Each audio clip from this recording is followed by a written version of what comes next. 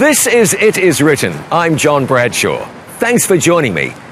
In Poland, it's a fascinating country with a vibrant and a turbulent history. It has gone to war with Prussia and with Russia more than once. Poland was invaded in the 13th century by the Mongols and by the Swedes in the 17th century. Even Austria controlled part of Poland at one time. 1 million Poles died in World War I. World War II was especially hard on Poland. World War II began in 1939 following the invasion of Poland by Nazi Germany. 6 million Poles died during World War II, and Poland was a communist country from 1945 to 1989. Today, Poland is a beautiful country and culturally rich. Warsaw's International Airport is named after the Polish pianist and composer Frédéric Chopin. The first woman to win a Nobel Prize, the only woman to win two, and the only person to win a Nobel Prize in two different sciences, in her case, in physics and chemistry, was Poland's Maria Skłodowska, better known as Marie Curie. Nicholas Copernicus, the mathematician and astronomer who set a cat among the scientific pigeons when he claimed the sun and not the earth was the center of the universe, was Polish. He advanced the idea that the earth rotated around the sun and not the sun around the earth. But perhaps Poland's favorite and most famous son is Karol Wojtyła, who was born here in 1920 in the town of Wadowice in the south of Poland, about an hour from the border with the Czech Republic. His father served in the Polish army. His mother died before he was 9 years old. He had a sister who died before he was born. His older brother went on to become a physician. Karol became a priest in 1946, a bishop in 1958, an archbishop in 1964, and a cardinal in 1967. He was the Archbishop of Krakow from 1964 until 1978. In 1978, the white smoke billowing from the chimney on top of the Sistine Chapel indicated the College of Cardinals had elected him Pope. He succeeded Pope John Paul I, who spent only 33 days in office. British author David Yallop's book, In God's Name, sold 6 million copies and was subtitled An Investigation into the Murder of Pope John Paul I. There was enough mystery about the death of John Paul I that claims like that don't come as a surprise. But Yallop's journalism has been strongly opposed. And that's not a surprise either. John Paul II led the Roman Catholic Church for 27 years until 2005. They love him here in Poland. Tourists flock here to the home where the Pope grew up. He was raised in this home right behind me, and years later, it's easy to underestimate just how popular he was. The first non-Italian Pope in more than 450 years visited 129 countries during his reign. 5 million people attended an open-air church service he conducted in Manila in the Philippines in 1995. As a teenager, I made my own pilgrimage to see and hear Pope John Paul II. 5 days before his 61st birthday, while he was greeting a crowd in St. Peter's Square in the Vatican City, he was shot 4 times by a 23-year-old Turkish man. Just 2 years later, the Pope met with that same would-be assassin in prison, calling him my brother, whom I have sincerely forgiven. The gunman served 20 years of a life sentence in Italy before being released and deported to Turkey, where he served more prison time on other charges. In 2014, he returned to the Vatican and visited John Paul II's tomb. As not only a church leader, but also a head of state, John Paul II had a major political impact on the world. He was responsible for regime change in several different countries and has been credited with bringing about the demise of European communism in the early 1990s. His support for Poland's solidarity movement, led by Lech Wałęsa, weakened communism in Poland and throughout Europe. When President George W. Bush presented John Paul II with the Presidential Medal of Freedom, he said that John Paul's principled stand for peace and freedom has inspired millions and helped to topple communism and tyranny. He met with Soviet leader Mikhail Gorbachev in 1989, shortly before the fall of communism. Gorbachev said later, "The collapse of the Iron Curtain would have been impossible without John Paul II." As Pope, Poland's favorite son was considered to be the successor of St. Peter. And while he was loved and respected by many people all around the world during his reign, 500 or so years ago, he might have been viewed rather differently. I'll tell you why in just a moment. Go deep into the prophecies of the book of Revelation with this week's free offer. It's called The Fall of Babylon. Now, here's how you can get it. Visit us online at www.itiswritten.com or call us on 800-253-3000. It's absolutely free, and you will be blessed by this resource, which will grow your understanding of God's Word. The Fall of Babylon. Call 800-253-3000.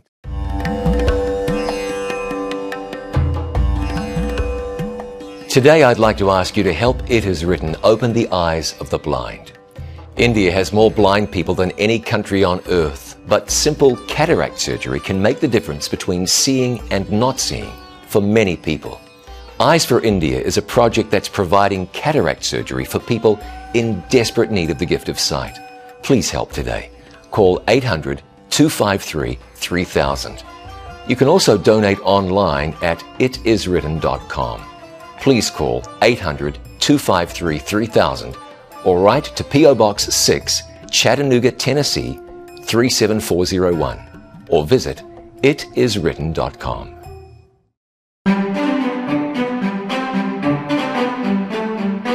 Thanks for joining me on It Is Written. I'm John Bradshaw.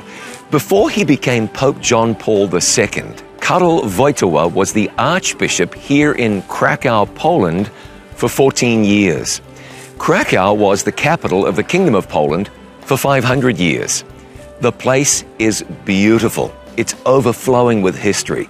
The historic center of the city is now a UNESCO World Heritage Site. The parks surrounding the old town follow the paths of the city walls that surrounded old Krakow in medieval times.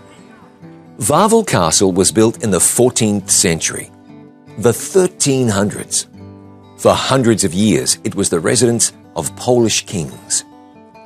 Beside Wawel Castle stands Wawel Cathedral. About 36 Polish kings and queens have been crowned here, and a number of Polish monarchs are buried here. The first cathedral constructed on this site was built in the 11th century. The one there now has been standing for about 700 years. Wawel Cathedral is the seat of the Archdiocese of Krakow. It's where John Paul II served as Archbishop for 14 years.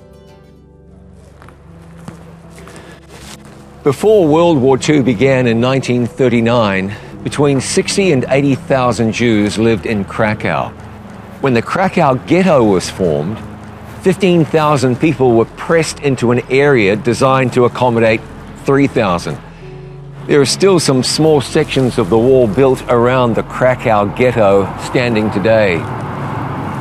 A grim reminder of a tragic past. The plaque on the old ghetto wall reads, "Here they lived, suffered, and perished at the hands of Hitler's executioners." The vast majority of Krakow's Jews perished in the Holocaust. Auschwitz is only an hour west of here.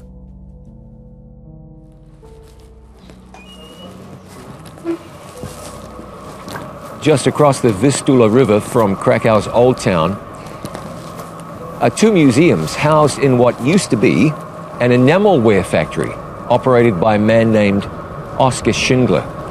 Steven Spielberg's Academy Award-winning movie Schindler's List was filmed here in Krakow.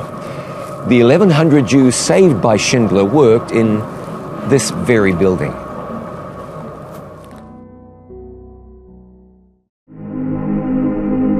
Karol Wojtyła became the Archbishop of Krakow 32 years after World War II ended. He died in 2005. His funeral at St. Peter's in the Vatican City was an enormous affair. It was attended by kings and queens, by more than 70 heads of state, including the President of the United States and 2 former presidents. The people of Krakow are immensely proud of him, especially that now he's known as Saint Pope John Paul II. He was canonized in 2014. Now, the Catholic Church doesn't canonize someone without what they call a verifiable miracle having occurred attributable to the person canonized. In 2011, a Costa Rican woman with a brain aneurysm was reading a magazine with Pope John Paul II's photo on the front cover when he appeared to her in a vision. She says she was healed. Doctors seem to agree. The Church says there's no medical rationale for the lady's healing, or for the healing of the French nun who was healed of Parkinson's in 2005 after praying for John Paul's intercession. 52 of the first 55 popes have been declared saints by Rome. When the Reformation began 500 years ago, Martin Luther began speaking out against the papacy and its teachings. Now, even though there have been some unsavory popes down through the years, some who bought their way into power, some who sold indulgences, allowing people to buy their way into heaven, some criticized for not doing more to speak out against the Holocaust, others who were famously immoral, Martin Luther's beef wasn't really with individual popes. Martin Luther and other reformers had an issue with the papacy as an institution. Well, what would Luther say about the papacy today, especially with popular popes winning hearts and making friends all around the world? Well, Martin Luther did not believe that the papacy was instituted by Jesus. The Roman Church teaches that Peter was the first pope, that the current pope is the successor of Peter, and that all popes after Peter have the same authority that Peter had. This is something called apostolic succession. Luther knew that there's nothing in the Bible that suggests Peter was ever a pope. There's nothing that suggests Peter's authority was passed along to each subsequent bishop of Rome. Luther knew Jesus didn't ever appoint Peter as the leader of the church. In the Jerusalem Council that you read about in Acts 15, the authority figure was James, not Peter. If Peter was the bishop of Rome, it's unlikely he'd have referred to Rome as Babylon in 1 Peter 5:13. The church that is at Babylon, elected together with you, saluteth you, and so doth Marcus my son. In Old Testament times, Babylon was the persecuting, idolatrous city-state. In the New Testament book of Revelation, written by John, a contemporary of Peter, Babylon represents Rome, and on her forehead a name was written, Mystery, Babylon the Great, the mother of harlots and of the abominations of the earth. Revelation 17 verse 5. Keep in mind, John is referencing Rome here in an uncomplimentary way. When John said Babylon, his reader said, yes, we know who you mean. You're talking about Rome. So when Peter was writing about Babylon, he definitely was not bragging. He wasn't saying that he was the head of the Roman Church. Besides, Peter was married. Popes today don't marry. Matthew 8 and verse 14 refers to Peter's mother-in-law. Now, the counter to that is when people say, well, Peter's wife had died, so when he was involved in ministry, he was no longer married. But the Bible doesn't mention that. That's conjecture of the worst kind. There's nothing in the Bible to indicate that a priest or a pastor or a minister or a pope or a bishop or an archbishop or a cardinal or anybody else should not marry and should be celibate. Now, of course, if that's the lifestyle that somebody chooses, that's between them and God. but there's nothing at all about mandated celibacy in the Bible. 500 years after the beginning of the Reformation in 1517, we have a church declaring people to be saints, dispensing God's grace through sacraments, claiming the authority to forgive sin, selling forgiveness for money, and claiming church tradition is as authoritative in matters of faith as is the Bible. Now, these were things that Martin Luther opposed. They sparked the Reformation. But 500 years later, the same conditions still exist. What would Martin Luther say today? What should anyone say? Now, didn't Jesus build his church upon Peter? Well, Martin Luther didn't think so. I'll tell you why in just a moment. In Matthew 4:4, the Word of God says, "It is written, man shall not live by bread alone, but by every word that proceeds from the mouth of God." Every Word is a 1-minute Bible-based daily devotional presented by Pastor John Bradshaw and designed especially for busy people like you. Look for Every Word on selected networks or watch it online every day on our website, itiswritten.com. Receive a daily spiritual boost. Watch Every Word. You'll be glad you did. Here's a sample.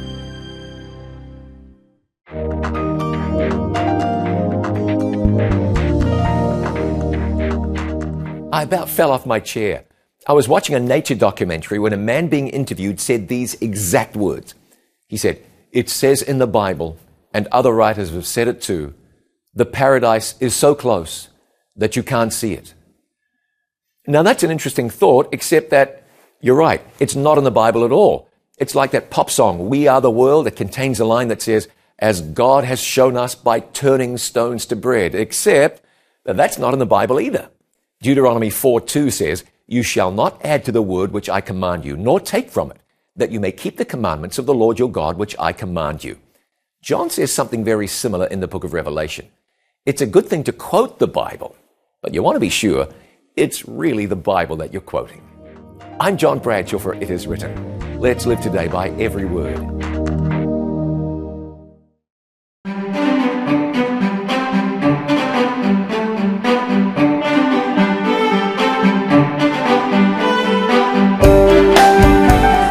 Thanks for joining me today on It Is Written. Krakow, Poland is home to one of the most renowned Christmas markets in all of Europe. The market is set up every year in the old town square, the largest medieval square of any city in Europe. There's plenty to eat, plenty to drink, plenty to look at.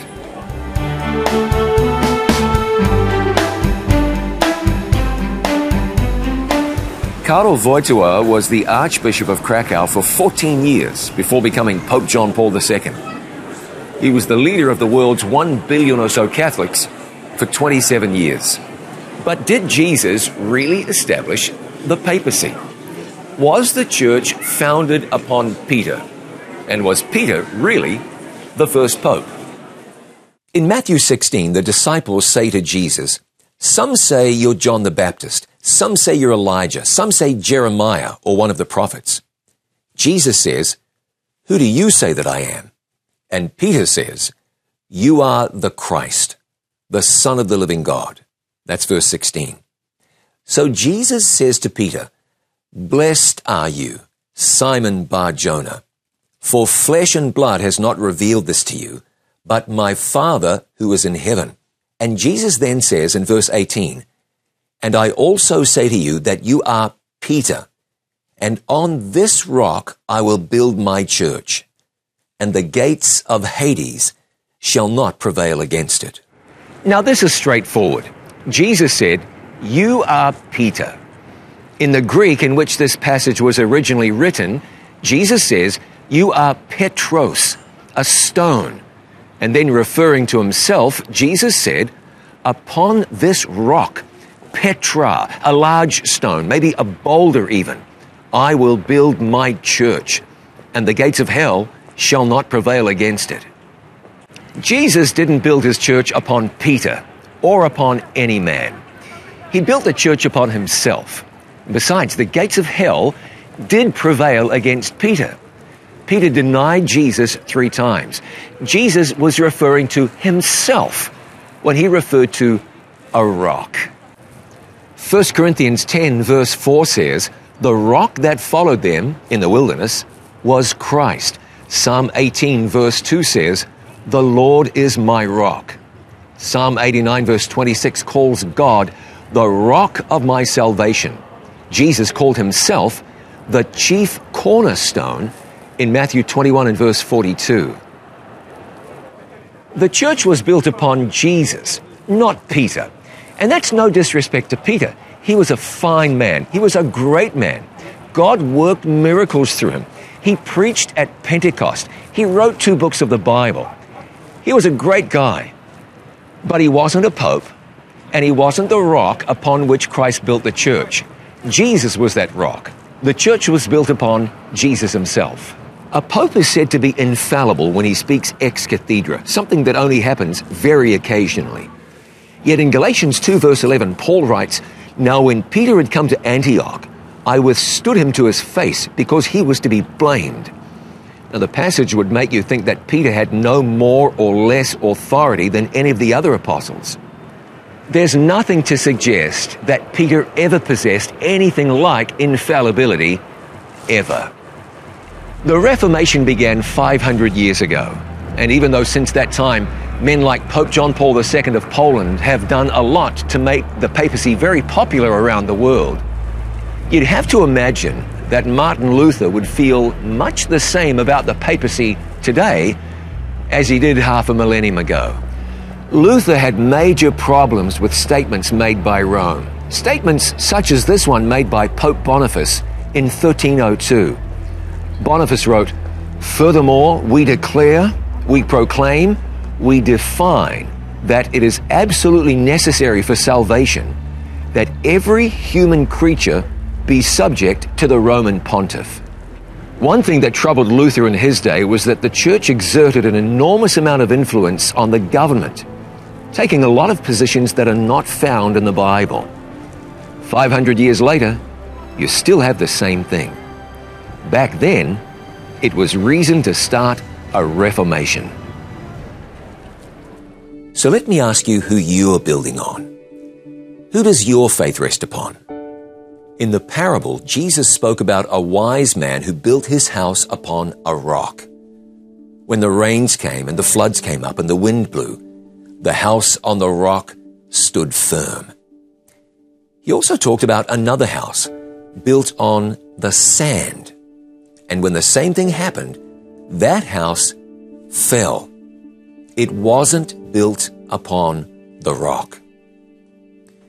In San Francisco, there's a luxury apartment building called the Millennium Tower. It's said to be one of the 10 best residential buildings in the world. It's 58 stories high.